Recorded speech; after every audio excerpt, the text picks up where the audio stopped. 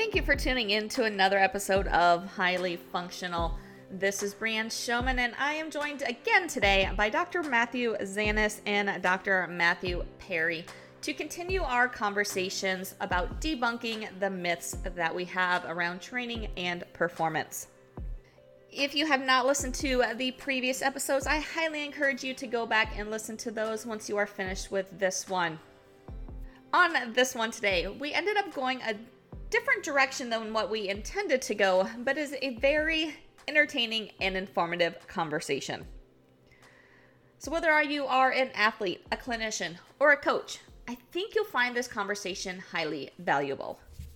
So let's tune in. Dr. Zanis and Dr. Perry, thank you for joining me again today. How are you guys? Doing great. It's a beautiful Wednesday morning here in Arizona. Yes, San Diego, it is nice as well. We got those Santa Ana winds and stuff, so it's warming everything up. Very nice. We're really doing the weather shtick, aren't we? Oh yeah. Appropriate. It's better than some other things you could talk about small talk wise. Yeah. That's for damn sure. Awesome. Well, I'm excited. We have all three on today again. We missed Matthew Zanis last time. But we are continuing the myth conversation today, getting into some other topics. Primarily, we'll just go ahead and dive in. If you haven't listened to the other two, definitely go back to those, and you can also find out who these people are that I'm talking with, Dr. Zanis and Dr. Perry. So let's dive into the first one, which I know all three of us have a conversation frequently about. And that's you only need to see, you should only see a PT or only need to see a PT when you are injured. That one. That one. So what was that? Go ahead, Matt. I'm saying there's just so many different facets to this. This could take us the whole couple of hours. So you want to come and see a PT after you have already broken something or something is already torn. Yeah. I don't know about that. The idea, because, most injuries we have had symptoms and signs for a long time, right? My shoulder kind of aches when I do this, but, I'll just push through it, all that kind of stuff. Well, how about instead of being rehabilitative, we be preventative in our injuries from ever occurring, right? We can't promise that no injuries will ever happen, but, instead of it already being a torn something, herniated something, whatever the case is, let's get you in early, right? And prevent that from ever happening. That's kind of my 2 cents. I know we can probably go a long time on that, but.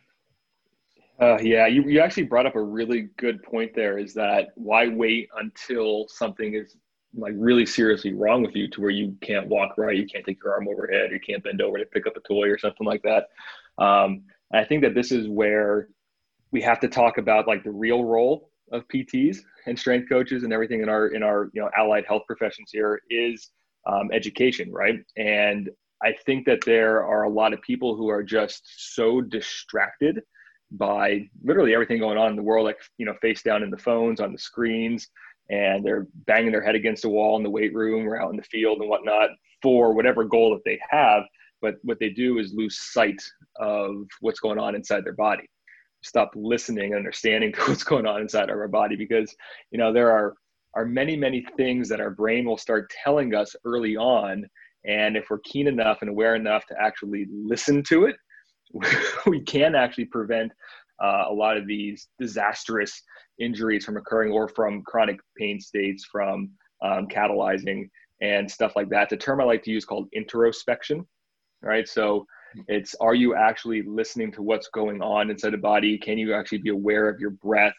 Are you aware of the sensations that you're feeling? Because everything that we feel, in my opinion, is just information. Our body's the brain's just telling us something about our body. But if we're not listening to it, then we're not holding up our end of the bargain, so to speak. So that when we get hurt or in pain, we all of a sudden blame our body. But our brain's like, motherfucker, I was just telling you that there was something going on and you didn't listen. So it's your own damn fault.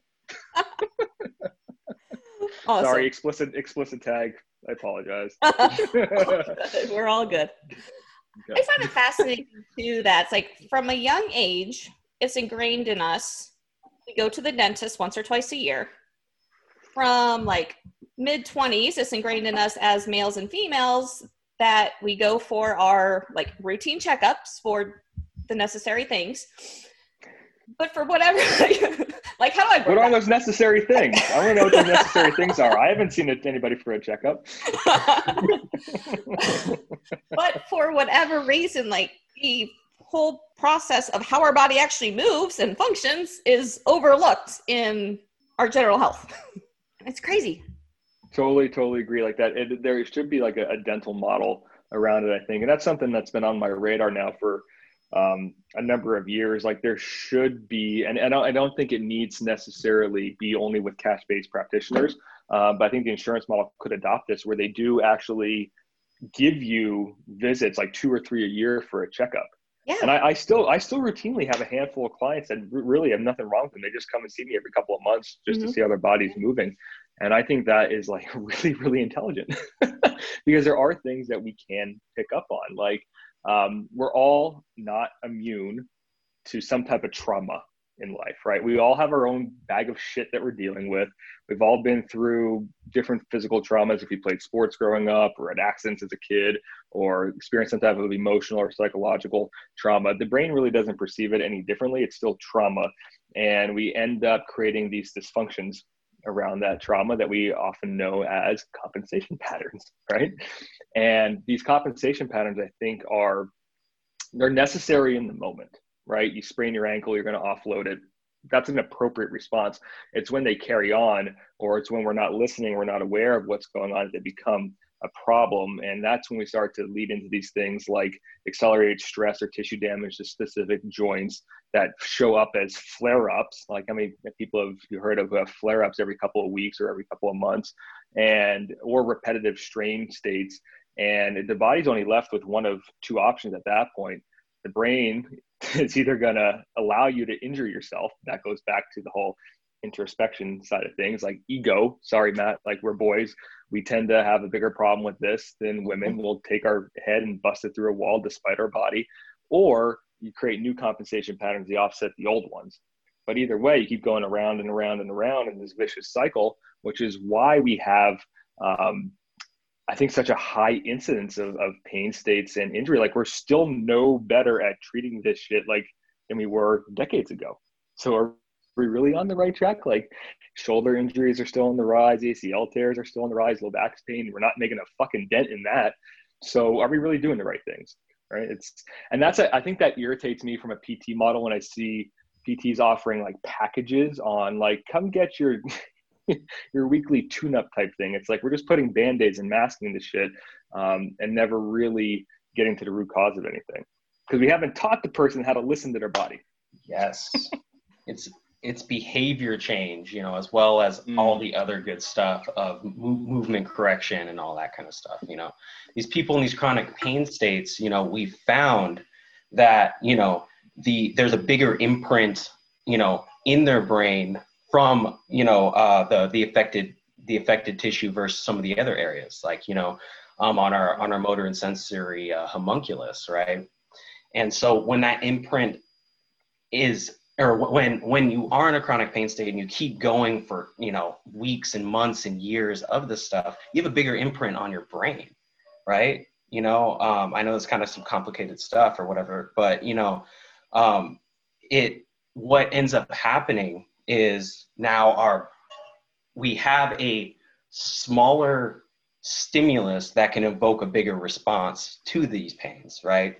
And it's, again, it's kind of just going back. Why don't we try to make these strides to correct these dysfunctions before they become horrible, horrible things for us and all of these psychological, physical, and emotional responses, right?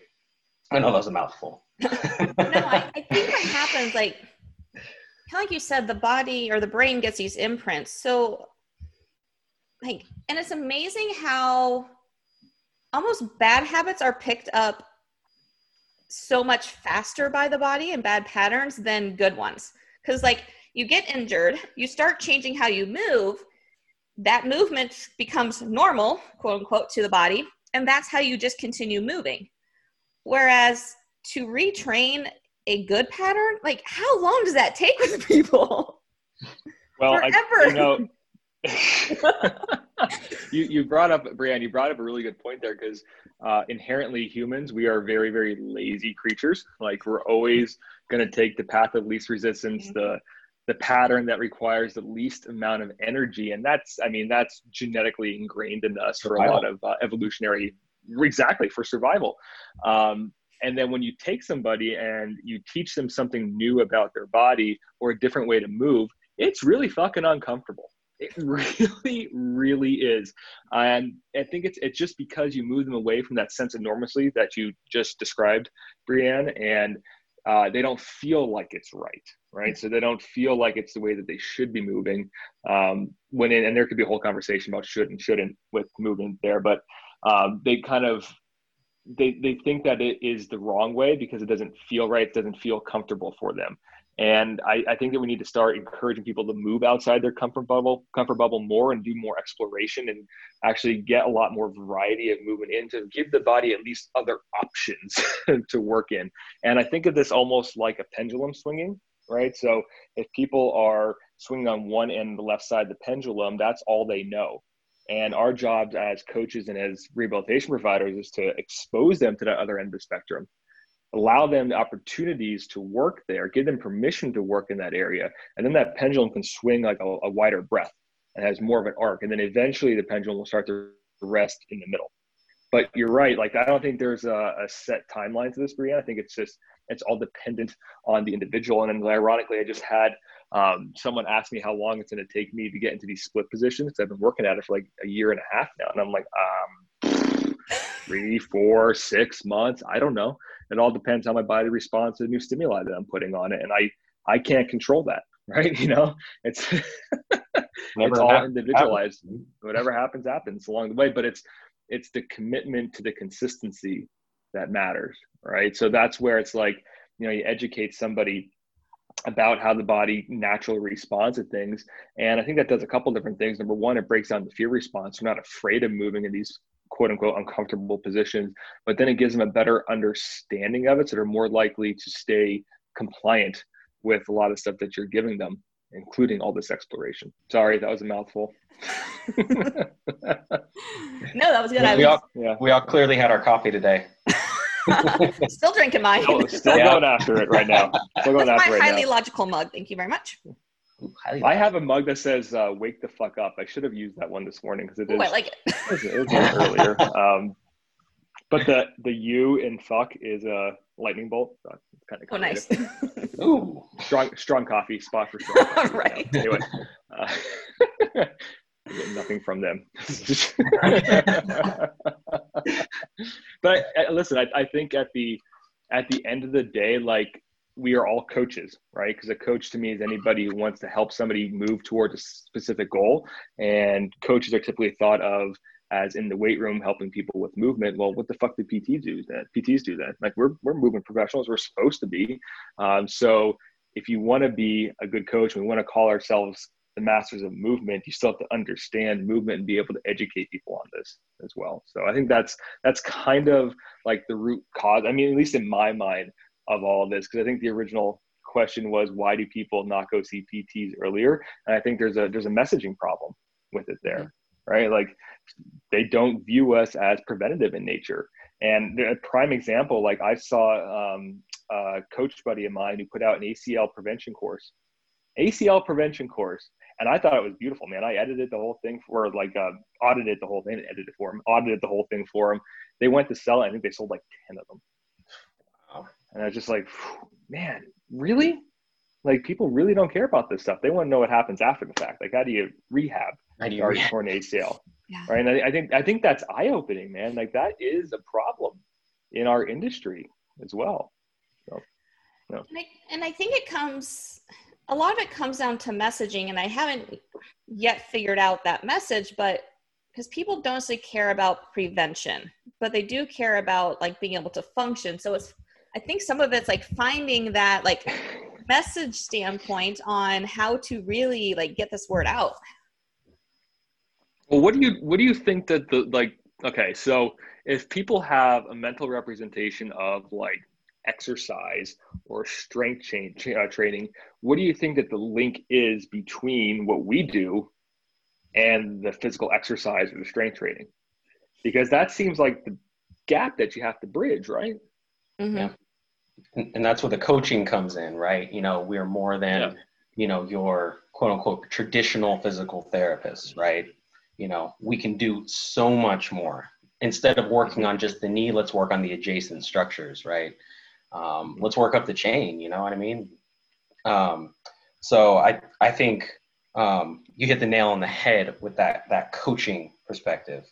And, I think us spreading the good word is not a bad thing as well, right? Definitely not. So, oh man, I'm still kind of on this thing. It's like a dog chewing on a bone. I can't get off of it, so to speak. But what do you think that PTs know or really don't know about exercise and strength and conditioning? Because in my perspective, like you see a lot of with the advent of CrossFit these days, or since 2008, whenever that shit started, and actually more recently, like 2015, 2016, a lot of PTs are getting into the CrossFit space. I mean, I started my own practice out of a CrossFit gym back in 2015. But I think that the CrossFit methodology of strength conditioning is really all that they know. And correct me if I'm wrong, like that's just, my perspective on it. So is there a PT CrossFit cult, so to speak, where now clients only view the PTs that are in that space as the strength conditioning professionals?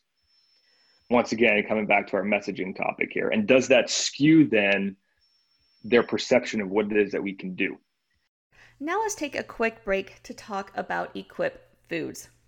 Equip Foods is a supplement line, but what I really love about them is their products are made with 100% real food products. There's no fillers, there's no chemicals, there's nothing artificial in it. So everything that you are putting into your body when you consume their products is good for you.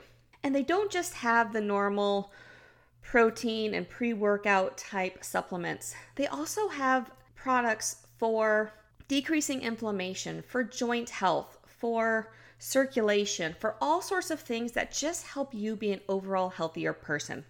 So go check out everything Equip Foods has to offer at EQUIP foods.com. And at checkout, if you use code FIX15, that is FIX15, you can save 15% on your order. You can also get a link to Equip Foods and all my other partners at getyourfixpt.com/partners. And now let's get back to our conversation. What triggers in my head as you say that is, so I've actually gone into clinics and taught PTs how to teach a deadlift and a squat before. So like there's this disconnect on movement patterns. And when I think about it, it's like, think about PT school. We learned manual muscle testing. We learned like exercise, how to actually like strengthen, how to isolate a muscle and to strengthen. It wasn't until more recently with CrossFit and functional movement that all of a sudden it's like, oh, maybe we need to be training people in a functional movement pattern. And there's this disconnect of all these therapists who really don't know how to do that. And then there's these other groups, and like ourselves included, who's like, we understand how the body moves and how it works together in order to actually function better. And then, sorry, Matt, you're going to say something? No, go for it, Matt. I was going to say, like, does then the limiting factor, doesn't that being a teacher squat though? Like, is that the extent of it?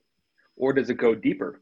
Because I mean, I can get, so what defines this then? Because I can go get a couple strength coaches that know how to teach squat and deadlift better than anybody, but do you have to be a PT to actually have to teach those movements? What else sets us apart? And I think that, I mean, for me, I think it comes down into this process of like breaking things down and rebuilding people. Like you have to have an eye for where people are actually limited and where these compensation patterns are occurring.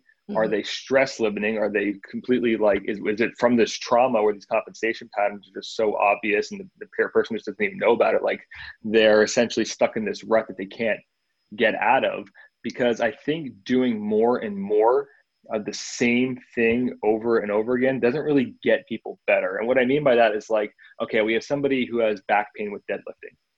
And is teaching them how to deadlift better going to be the solution? Because you could put all these coaching cues out there. You could build load tolerance to the back over time. I mean, naturally, we know that these things do go away over time, regardless of what the fuck that we do to them anyway. So is that really, really helping anybody? So I do kind of see what you're getting at, you know, with that. And so it's the interesting perspective, you know, is PT kind of a tool or a hat that we kind of put on and take off, right? Okay. You know, or are we like doing PT on everybody? You know what I mean? Right. And so our ability to break down these very, very complex movement patterns, how someone is hip hinging, you know, arch support, you know, internal arch support, you know, all of that kind of stuff I know you guys love, you know, that is re-correcting and reestablishing movement patterns comprehensively, as opposed to, oh, well, now this person can deadlift when this person couldn't anymore, right? It's like now in any situation, which is what I try to preach with my patients is, you know, as long as you are, you know, kind of have as long as you have your arches raised, you know, your abs braced, glutes engaged, shoulders down and back, like you can do anything. I mean, you know, you can't leap tall buildings in a single bound, but you can pretty much, you know, do anything that you want or need functionally. So does talking about bar position and bracing in the back squat or deadlift mean really anything if you don't understand how the body and the brain are actually communicating with each other though too?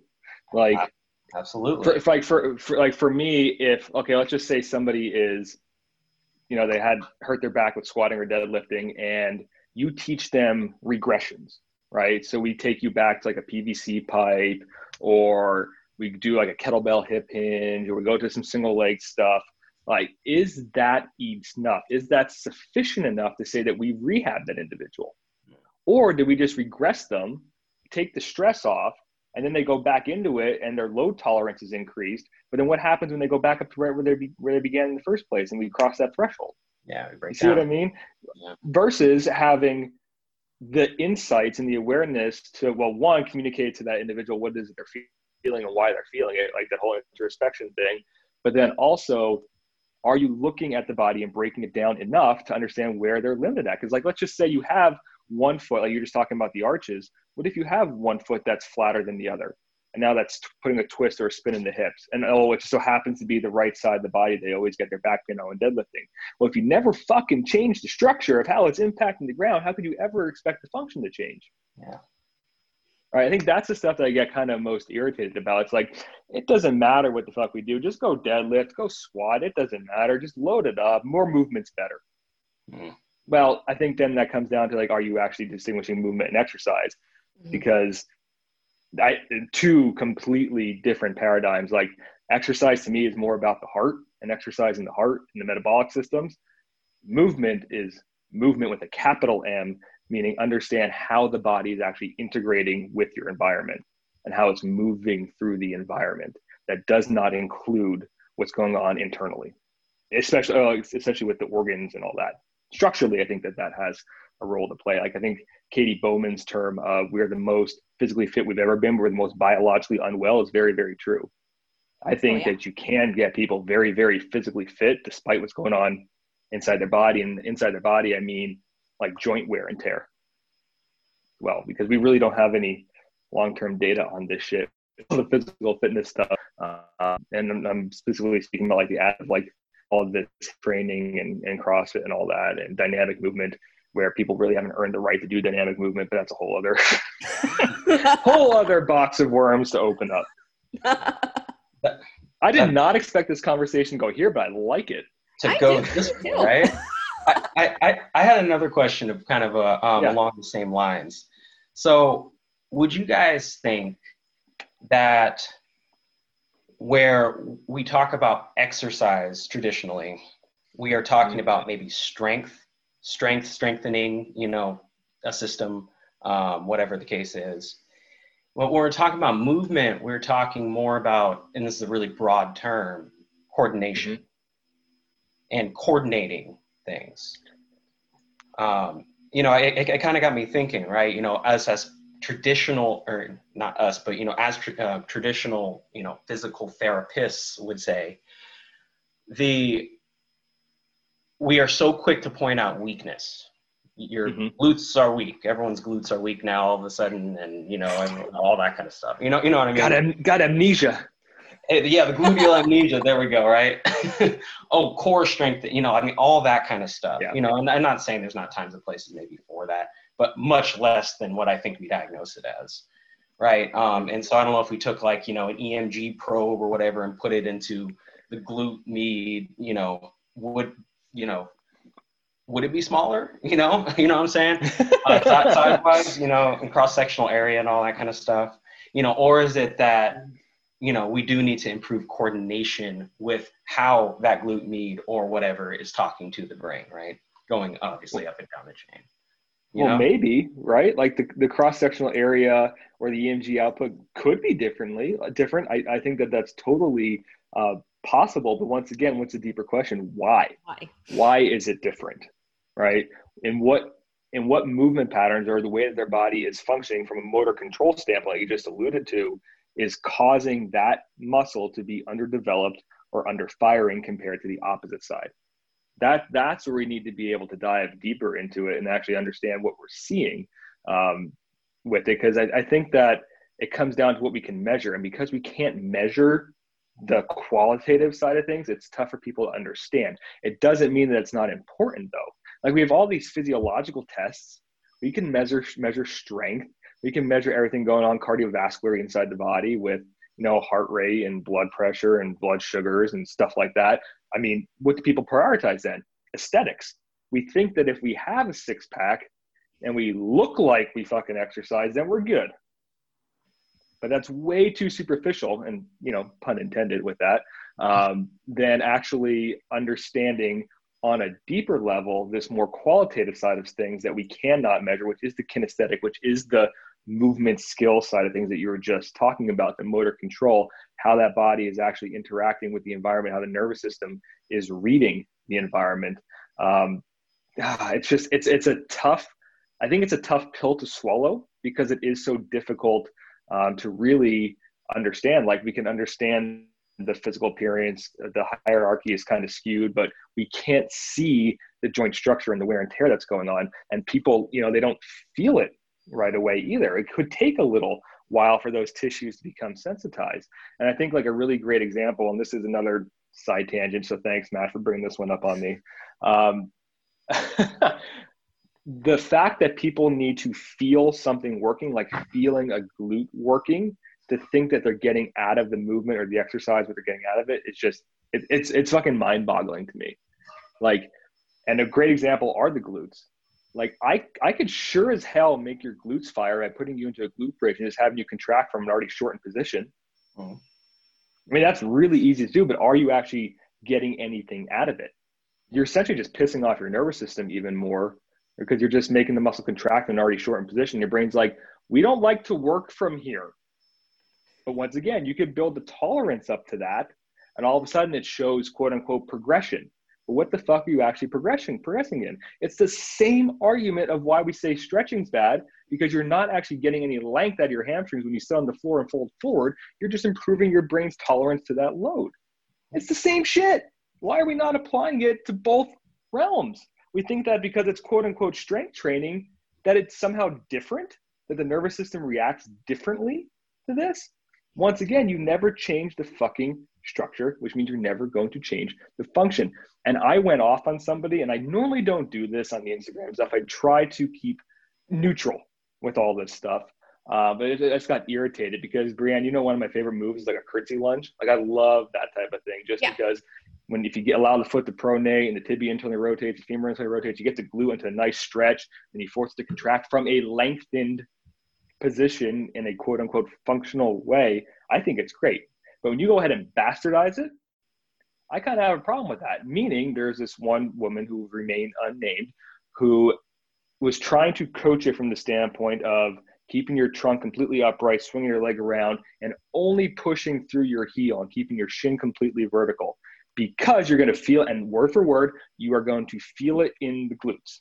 Well, yes, of course you will, because it's shortened already.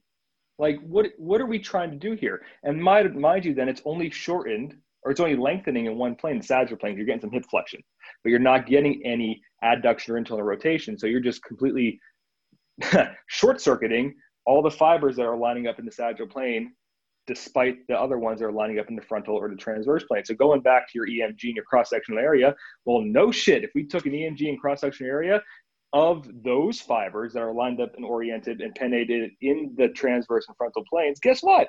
They're probably going to have a smaller cross-sectional area and a lower EMG output. Yeah. I mean, am I fucking taking crazy pills here? but because you drove through the heel and you felt the fucking glute engage and burn and build up lactic acid in it, it's good.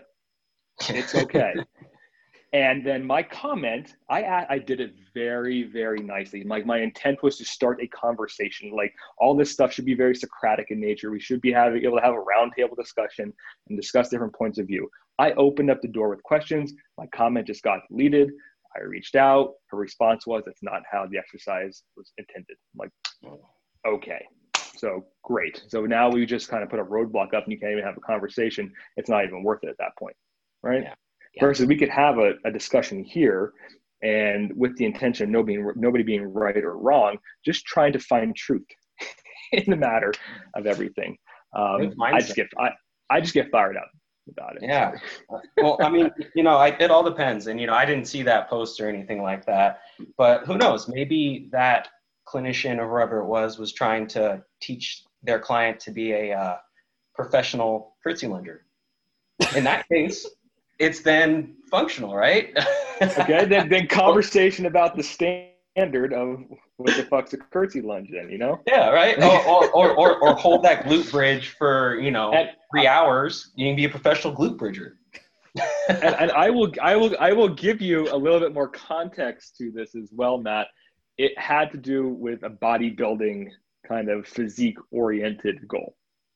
So, of course, I mean, I know I've been there. That was one of my paths. I did the whole aesthetics to physique thing. And guess what? You do associate, if you don't know any better, that burning sensation with taking the muscle to failure and getting a hypertrophic effect from it. Yeah. Mm-hmm. But once again, just because we're hypertrophizing, is that a word? I'm going to make that one up and kind of own that one. Hypertrophying, there's another phrase of it. That specific fibers of the glute, is that really what we're after? Yeah, sure. Right? Yeah. But that's what I mean. Like, I'll ask a question, like, what are bodybuilders are about? Well, symmetry. Well, wouldn't you want all the muscle fibers to be activated? And wouldn't you want them to be even side to side for symmetry for the judges? And then wouldn't you want to get more muscle fibers activated to grow them bigger? You see what I mean? Like, there's... Yeah. What's the purpose of what's the purpose? Yeah, there's no good or bad exercise. It's all context, right? No, it's all context oriented. Correct. Yeah. Correct. So I think that's a good point. Almost wow, you want to kind of offshoot to in our last little 5 minutes here is that, like, obviously I have my videos on YouTube because it's easy to give to clients, but at the same time, I bash people like for putting videos on YouTube, and people just like, I don't bash people for putting videos on YouTube. It's the ones who just do a search for exercises for knee pain and just generate these 5 exercises, and that's what they're going to do. And we have to remember as athletes that exercises have a purpose. And just because this exercise works for knee pain because it addresses one certain thing, it doesn't mean that's your issue and that's going to work for you. And that I think it's just so important to remember that exercises all have a purpose, and you really need to understand that purpose if you're going to incorporate it into something you're doing. Yeah, 100%. And I think that comes back to our original talking points here, Brianne, is being able to break the body down into its component parts and figure this shit out. Because if somebody asked me, I mean, and this is kind of why I'm doing what I'm doing now with all this like split training and stuff like that, because it's a new task oriented goal for me, and I've got like ADD with movement. So, but if somebody were to come to ask me like, okay, well, what mode of movement do you want to do? I would want to look at what parts of my body aren't really moving well and then attack those. Like I knew in my own body that I didn't go very far in the frontal plane. Like my hips didn't do that. I was a baseball catcher for 16 years. I was in a very, very specific athletic position.